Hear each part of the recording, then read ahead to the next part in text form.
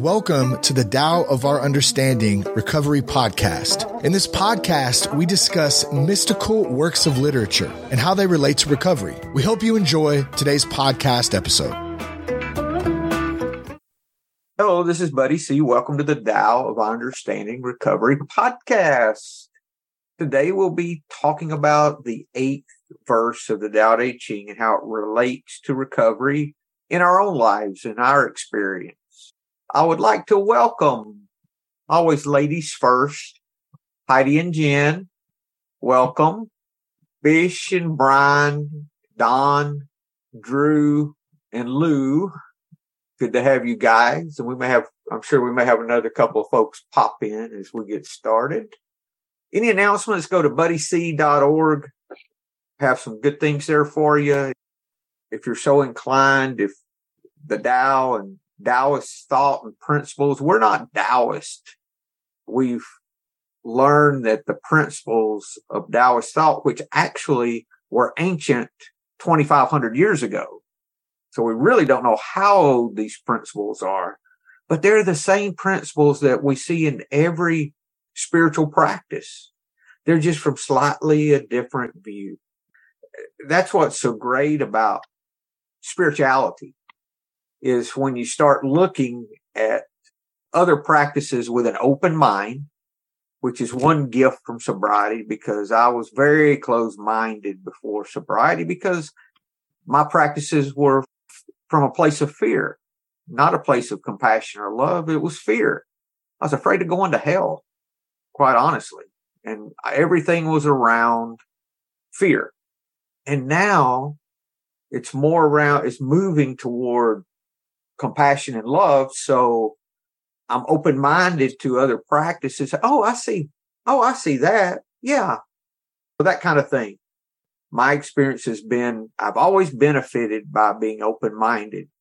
I've never said, I wish I was more closed-minded. That's never happened. Okay. The 8th verse of the Tao Te Ching. Anyone have a version they would like to read first? I will start with the Jonathan Starr. And I'm coming into this, I didn't read anything before we started because I wanted it to come from our experience and our knowing right now.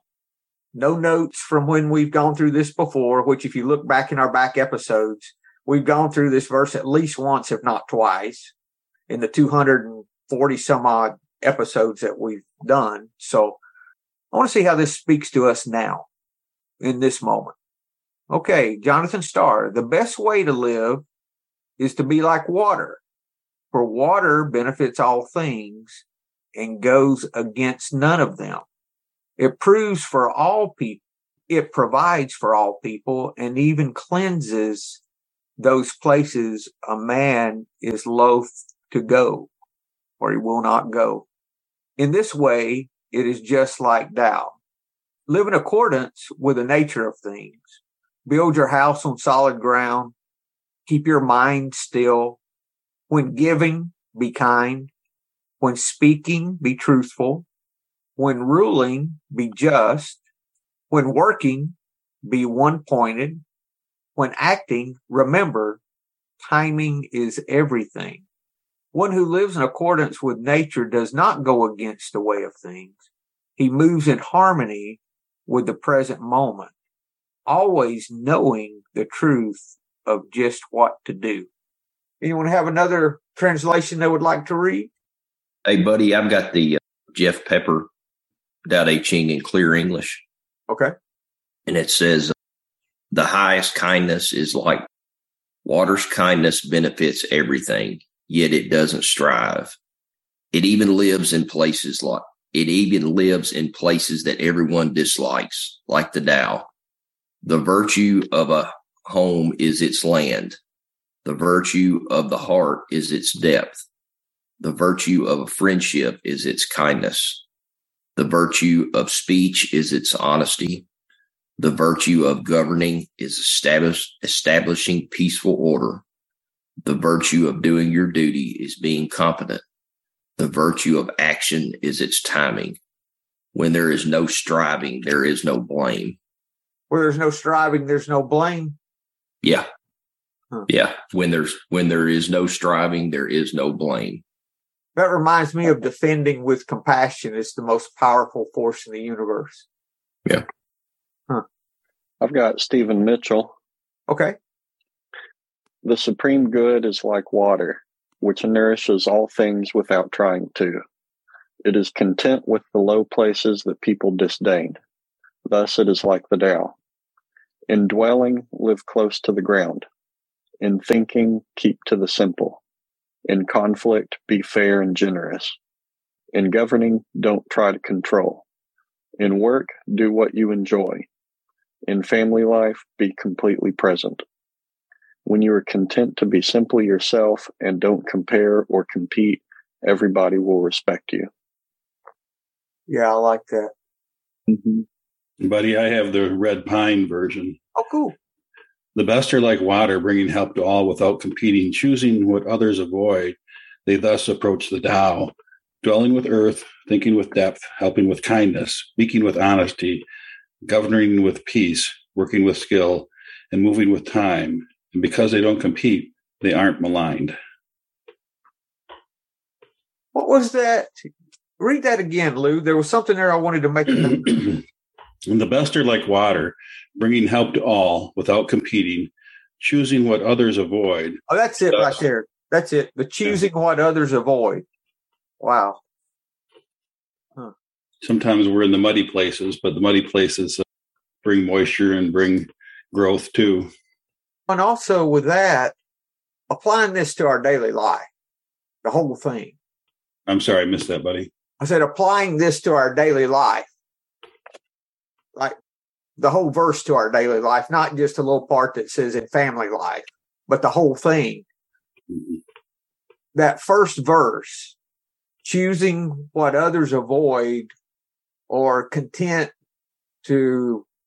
is content with the low places that people disdain. We're taught in recovery that when I help you, I'm really helping me. That's not a proud, that's not something that puts you in the limelight. It's almost the opposite at times. I have found life comes regardless. It's just life. In the difficult times, I have learned to just start helping whoever else is suffering too. Like I'm thinking of a time of death. My daughter's grandmother passed the last couple of days, and me and her mom have been divorced, since I first started getting sober. And she called me anytime my ex-wife calls me, it's something big. I don't hear from her unless it is. I'm like, she was calling me at 9:30 at night. And I'm like, oh shit, somebody's died or is in the hospital or something. And sure enough, it was her mother. Very nice lady, unexpected.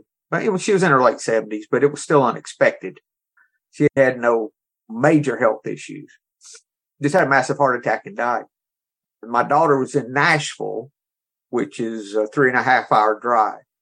And she wanted me to go get her. And I said, oh, I'm so sorry to hear. I said, I'd be happy to. Anything else I can do. And I see this as a way I can still make amends to my ex-wife, is to be helpful in any way that I can. And I called my daughter, and she was okay to drive. And we talked while she was on her way home some, and just, got her in an okay place to drive home with that. And I suggested she don't think about all that stuff. You can think about it when you get home. Put on some podcast you enjoy, like some crime podcast or something you get lost in, and just drive and enjoy it and put that off till you get home.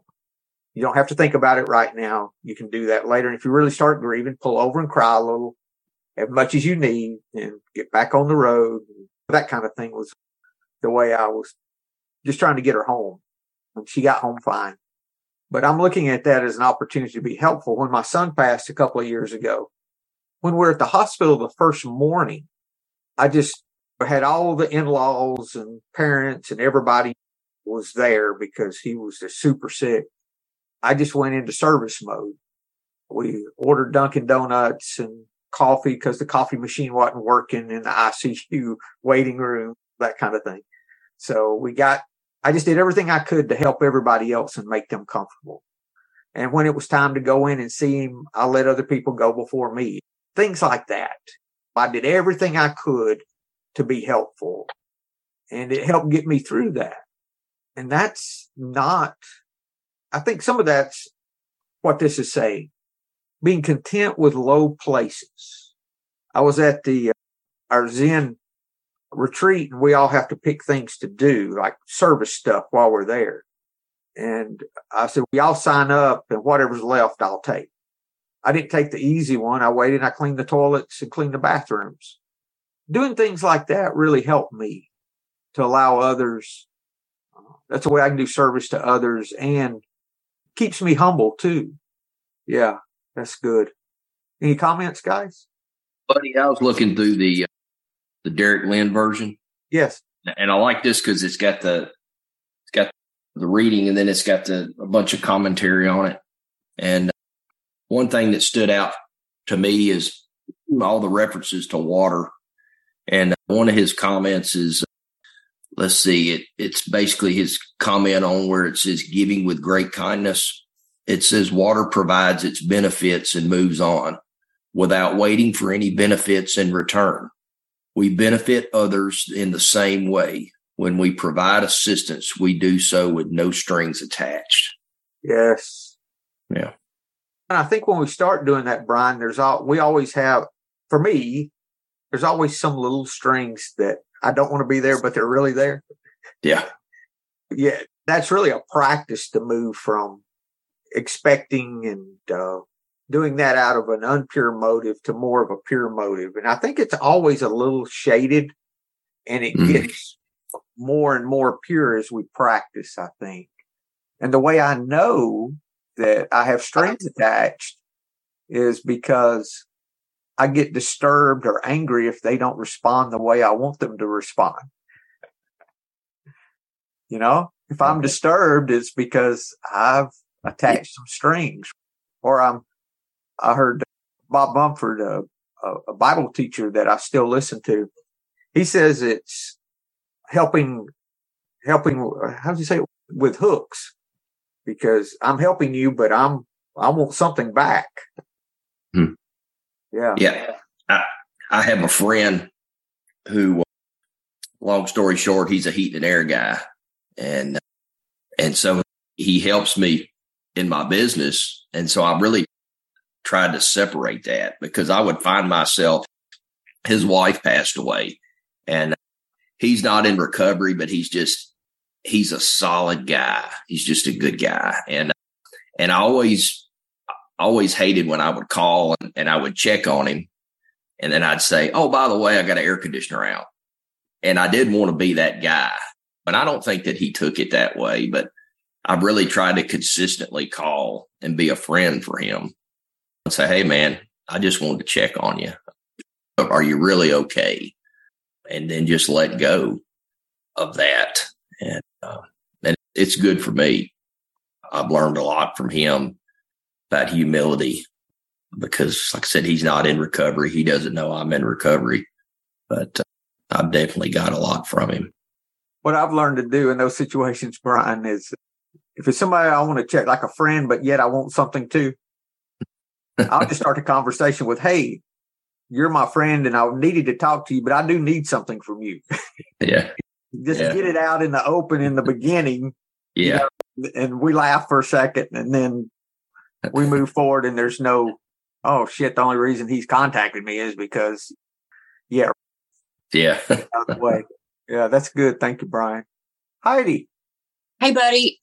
So I have a question. Just want your wisdom.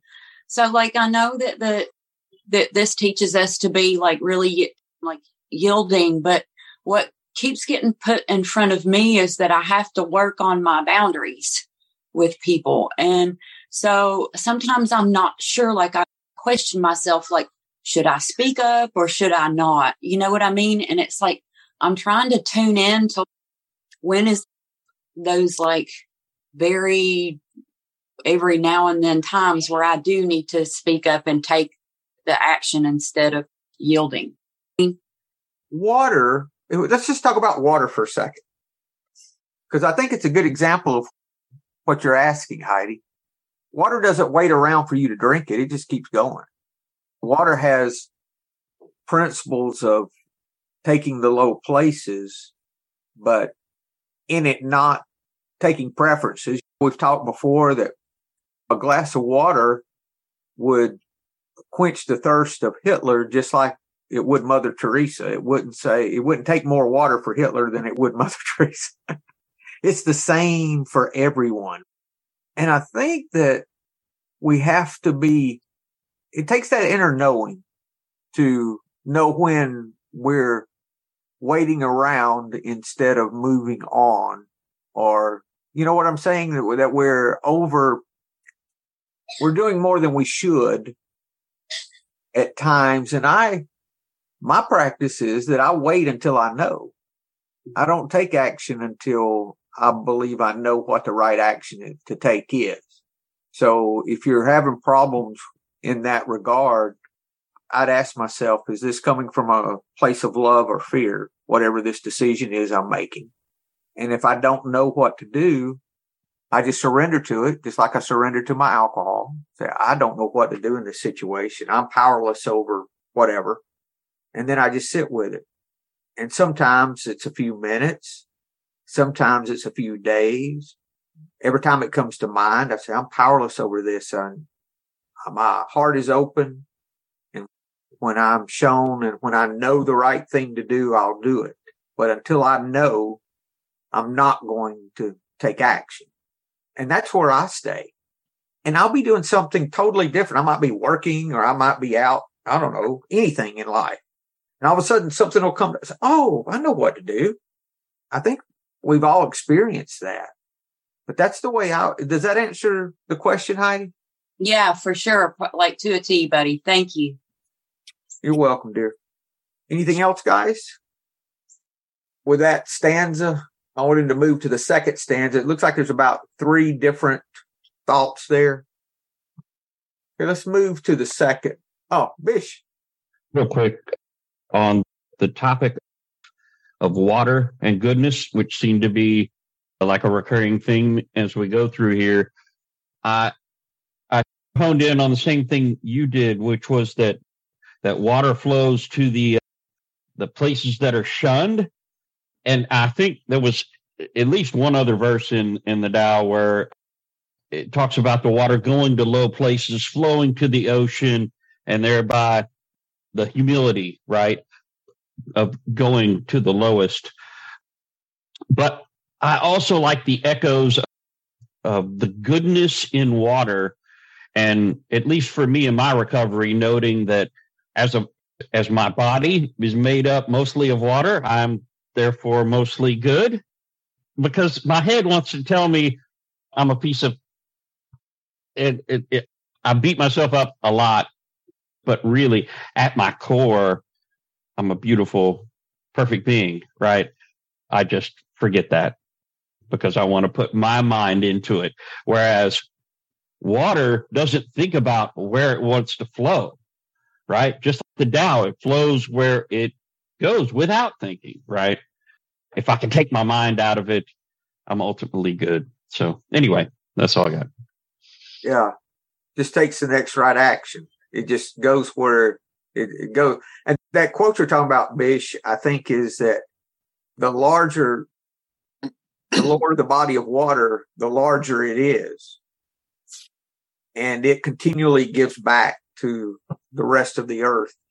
And it gives back more the larger the body is, and the larger the body, the lower. Yeah, that's good. Thank you. Drew. One thing I've noticed about that idea of being water, nourishing everybody, not taking preference. There's a rec center just a few blocks from me, and they have pickleball a lot. And I've gotten into it, especially in the summer. It's indoors. So anytime you can do indoor stuff in Texas in the summer, that's great. There are a lot of us who go who are really good. I'm good. I've gotten pretty good. And there's a she's at least 85. Her name's Connie. She shows up and she can play. She can really play. She doesn't move around very well. The ball comes to her and she hits it back to you pretty good. And all the other good players see her come in, roll their eyes. She's just taking up space. Nobody wants to play with her. But I always do. I really enjoy playing with her. I really enjoy playing with the good players, but I don't hesitate to tell her, yeah, I'll play the next game with you. And I have a great time with her. I don't hit it 100 miles an hour at her. I try to hit it back to her in the best way possible for her to hit it back to me. So we'll have a really long rally going, and she loves it. She just absolutely loves it, and which makes me love it. I'm always smiling and laughing when I play against her. I'm not taking things seriously. It's really lighthearted, and we have a great time. And meanwhile, the really good players, they're all waiting for the next game with the really good players. And here I'm getting to play. It's not, expert level or anything, but I have a great time with it. And she knows that she can always count on me to play with her. And it's just really fun. That's just kind of the way I thought about how I put that metaphor into practice. Thanks, Drew. That's good. Because that's what I want to talk about next is how do we apply this? And I think the second stanza is addressing that. First, it tells us that the Tao is like water and gives us some example. Then the second one, I'm going to use the Stephen Mitchell, which is one that a lot of us have in front of us. In dwelling, live close to the ground. In thinking, keep to the simple. In conflict, be fair and generous. In governing, try not to control. In work, do what you enjoy. In family life, be completely present. Starr said, build your house on solid ground.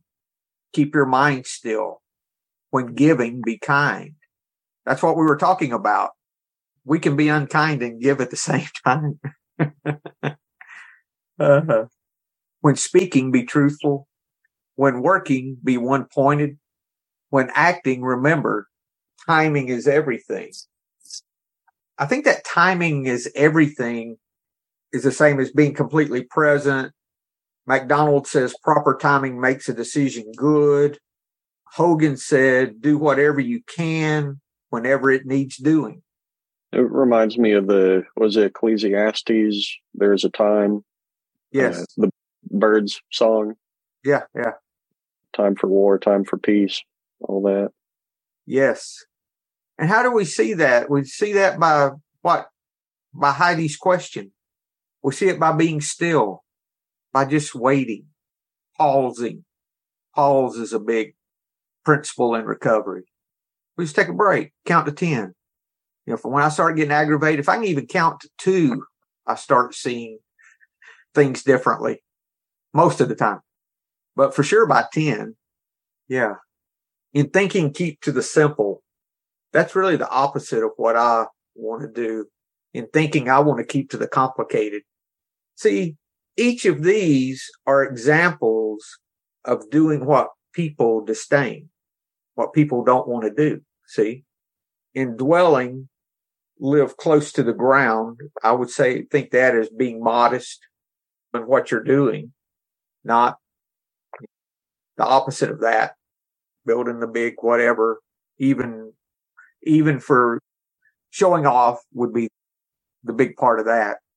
And it's not about having those things. It's about those things having you, and you having your value. You place your value on what you have or what you don't have.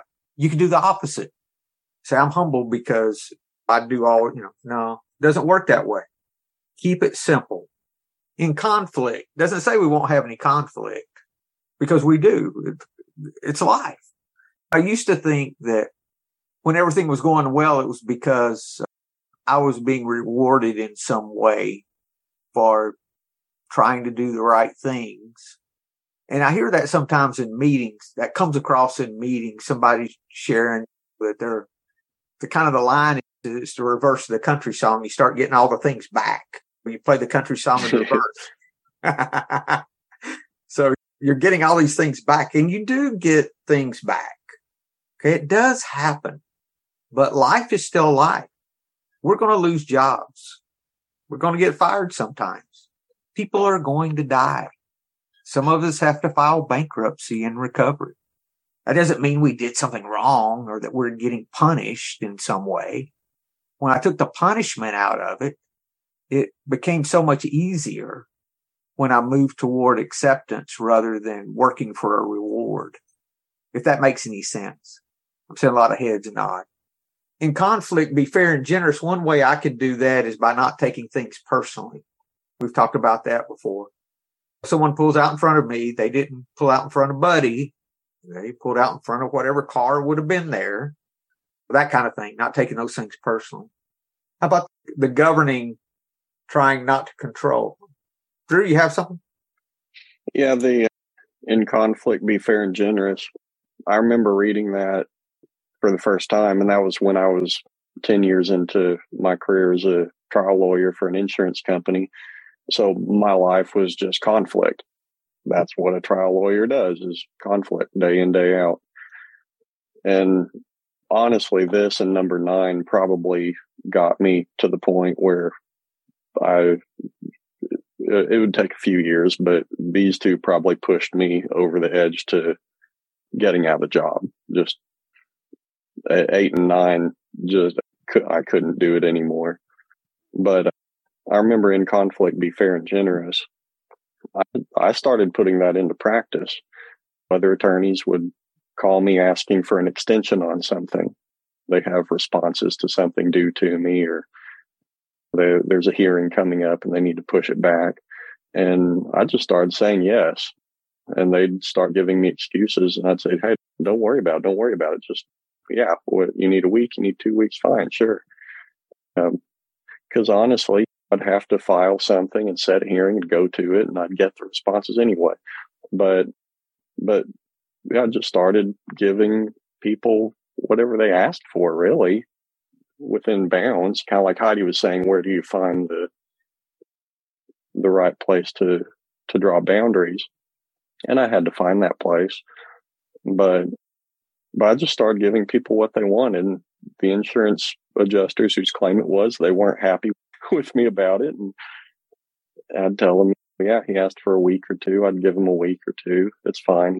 We'll get the responses. And we did. And I told my supervisor, whenever he'd have to ask me about it, I'd say, I'm just treating them like I'd hope they'd treat me. If I call and ask for an extension, I'd hope they'd give it to me. And I noticed my reputation got so much better, and I started getting what I wanted, not in a selfish way, but attorneys who didn't even know me, they knew that I'd be really kind and generous and understanding. I remember getting some of those calls. Hey, Andrew, I know we've never met, but I've heard you're like really easy to work with. Can I get a extension on this or something? And it just made my life so much easier, so much less conflict. I'd look at the other attorneys down the hall and they're just angry. And the phrase that I took to heart was, just because you can do something doesn't mean you should do something. Just because I can file this, just because I can make this motion or whatever, doesn't mean I should. It's just creating more conflict. It's just pouring fuel on the fire. And anything I can do to be fair and generous, I did it. It made my life a whole lot easier. It's just so much better, so much calmer, peaceful way to live. I think that's really golden rule put into practice. What you were saying before we started recording about, you can find a lot of these concepts in every different religion. And golden rule is one of those that I've noticed is really in every religion. And not that this is religion, every ancient philosophical practice, that sort of thing. And to me, that's what this is the golden rule that you see elsewhere. You see it in the Lord's Prayer that we in the South close most meetings with. As we forgive others, we ask to be forgiven. That's part of the Lord's Prayer. We forgive others first. So it's about taking that action. And I was thinking about the conflict. We could think about it on the level of someone having conflict with us, like over an issue. But I used to live in continual conflict. My life was just conflict with everything. So everything I was fighting against. Did y'all experience that? Because that was me. My anger was just under the surface and could blow up at any moment. I was continually angry. Yeah. That's not being fair and generous. Not being present. No, exactly, Drew. How can you govern without trying to control? I thought that's what governing was, controlling. I think if you govern by the Tao, it would be what you're talking about, Drew. You gave us a good example of that. A very good example of governing without control. In my present job now, I've got 7 people under me, and the way I look at my role is to put them in the best position to succeed. So a lot of the Tao Te Ching, especially later, deals with leadership stuff. And that's a motif that comes up a lot, is leading from behind, not taking credit for it, putting the people under you, giving them the conditions that make them succeed, and you cheer them on and tell them how great of a job they did, not how great of a job I did leading them. Right. Lou. Just following up on what Drew said, in the leadership positions I've been in, the metaphors I always end up using and thinking about have been related to water. Like you see blockages, so things aren't working. For me, 9 times out of 10, it wasn't a person that was causing the problem. There was something that wasn't letting the work flow. There was some blockage. And so what I tried to concentrate on, how can we remove that blockage so that it can go? The whole servant leadership idea. You're not really controlling what other people do. You're just trying to make it easier for the natural flow of the work to happen. That's the way I relate to it. Thanks, Lou. Bish. I was looking at the Chinese characters in this stanza because it repeats like over and over again. And running through a bunch of these translations, it looks like the character is good. And a lot of people start off this chapter with the goodness of water, right? And I was looking through some of these, and J.H. McDonald, I think, nailed it because he goes back to the theme of good on this. And I want to read this sort of 6 lines here, the way he sing-songs it with the poetry of it. Just real quick. The location makes the dwelling good. Depth of understanding makes the mind good. A kind heart makes the giving good. Integrity makes the government good. Accomplishment makes the labors good. Proper timing makes a decision good. And whether or not this is like square peg, round hole with the whole, let's force goodness into the whole thing, I like the poetry of the way that he put that there. I'm not sure if that's, how true to the translation that ends up being, but I like the dedication to the goodness there for whatever that's worth. Isn't it great to read these different translations? This is Don. Don knows nothing about the Tao Te Ching, so we were talking about this.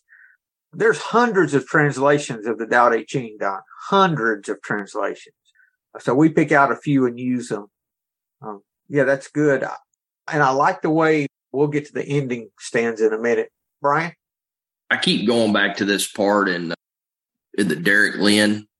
It says, water is versatile. It conforms to the shape of any container.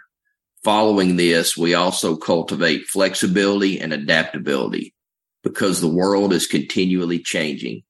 We make constant adjustments to handle new challenges. And then I really like this next part. It says, whether it takes the form of rain or snow, water follows the timing of natural events.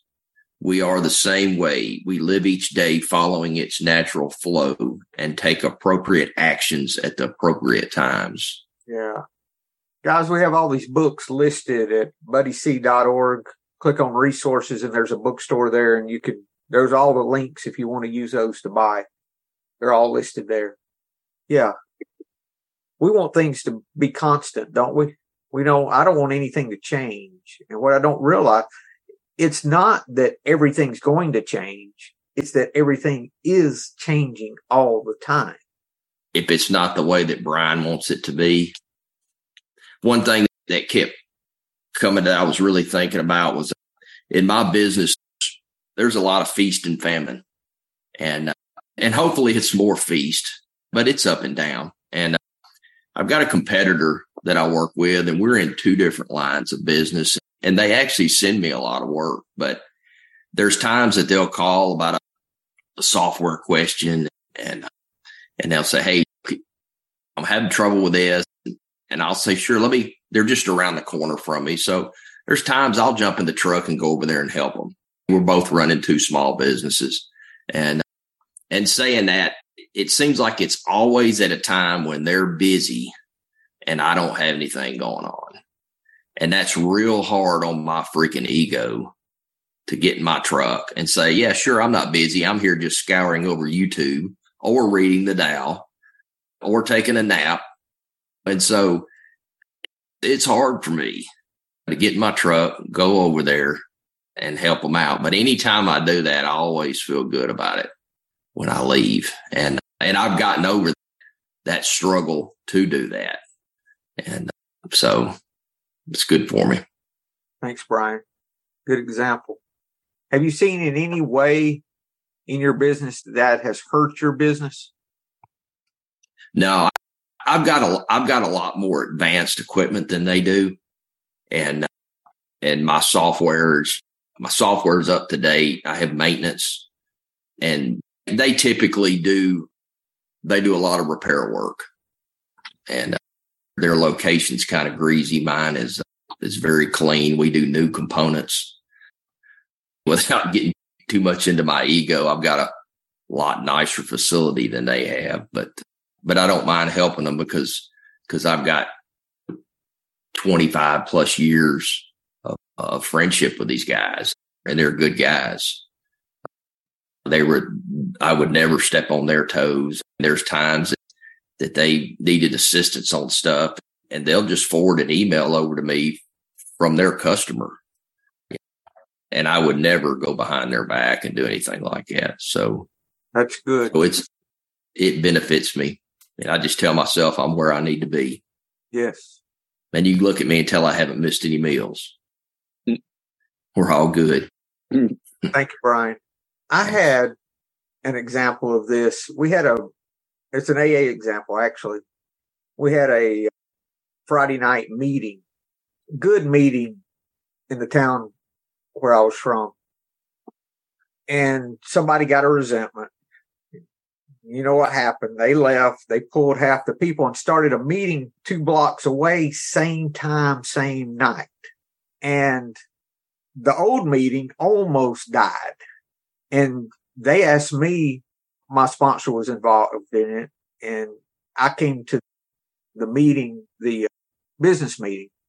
They asked around what we should do. I said, you should change your time and start announcing their meeting. And they said, oh, no, we can't do that.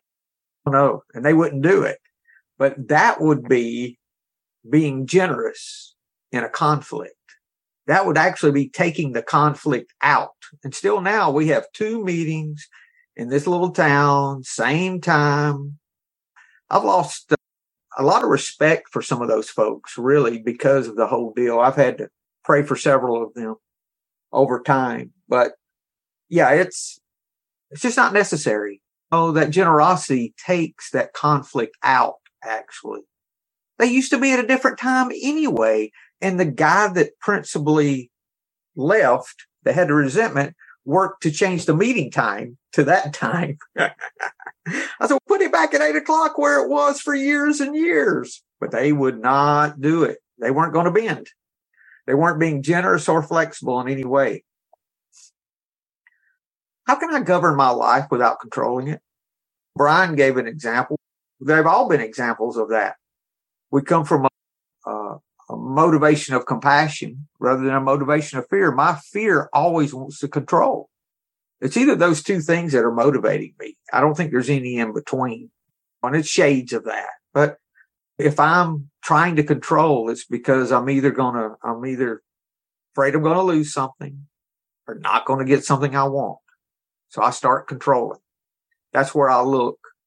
Yeah. Doing what we enjoy. In work, doing what we enjoy. What I have found in business, I make a list of two things, the things I enjoy and the things I don't. And I try to find other people to do the things I don't enjoy. And I do the things I do enjoy. That's the way I try to do it. And it usually works.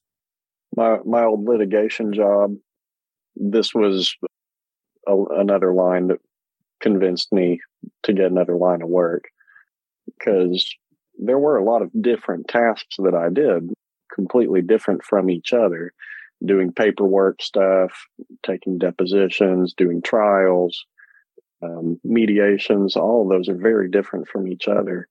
And I did not enjoy any of them, not a single one. And it's what mediations were probably the most enjoyable of those, but not really. It was just most enjoyable because it was a lot of chit chatting and sitting around. They gave you snacks and drinks, and that was all that was really enjoyable about it. But overall, I didn't like it. So when I started telling people there's not one thing in my job that I enjoy at all, it's all stressful to me. It's all conflict. I don't like it. They were like, why are you still doing it? You've got bills to pay. And that, when I started reading more of the verses about keep your dwelling close to the ground, and the verses saying, don't be materialistic, the very next number 9, I know we'll get to it next week, but fill your bowl to the brim and it will spill. If you just try to get more and more and more, well, that's not helpful. So when I simplified my life and just realized I don't need more and more, I like my little house. I don't need a bigger house. I don't need more stuff. All of that combined finally led me to get out of it. But yeah, doing what you enjoy for half of your waking life, that's really important. And then with family, thank you, Drew, with family life being completely present, there's a big book quote that I think a lot of times is misquoted because they leave the last half of the quote out. So on page 84, usually you hear love and tolerance of others is our code. And the way it's written, it's easy to miss that that's just half of the quote, because they start the next paragraph with an and. Love and tolerance of others is our code, and we have ceased fighting anything and anyone, even alcohol. Donna, if you want to find the Tao in the big book, it's pages 84, 85, 86. Place of neutrality. It just comes. We stop fighting anything. And that's what this is talking about. I want to hit real quick this last little stanza. No fight, no blame. When you're content to be simply yourself, you don't compete or compare or compete. Everybody will respect you. Only when there's no competition will we all live in peace. If you don't compare yourself to others, no one can compare to you. Well, it starts with you doing the comparing, right? I like Hogan. That last one was Hogan. If you don't compare yourself to others, nobody can compare to you. When we have love present in our life and we're starting to live this program and we work these steps and we get rid of our fears and we start seeing that We're meant to be helpful and of service rather than controlling and dominating and accumulating. We just start changing. That's the natural flow. That's the nature of things, really. That's our nature. And we've forgotten that. That's the restoration of the second step, I think. How we restore this, that is the sanity. This step is this verse is the sanity restored. Yeah. That's good. Thank you, guys. It's been a good conversation. Anything else before we close? Okay. Good. I'm glad you guys were able to make it today. And if there's nothing else, we'll get into the 9th verse next week, and we will see you guys soon. Thank you. Hello, this is Buddy C. I wanted to make you aware of several recovery-related resources that I've posted in the episode description.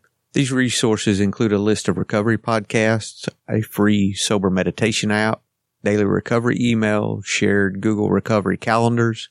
Hope you put some of these resources to use and have a great week. Thank you for listening to the Tao of Our Understanding Recovery Podcast. If you enjoyed this episode, please share it with your friends in recovery.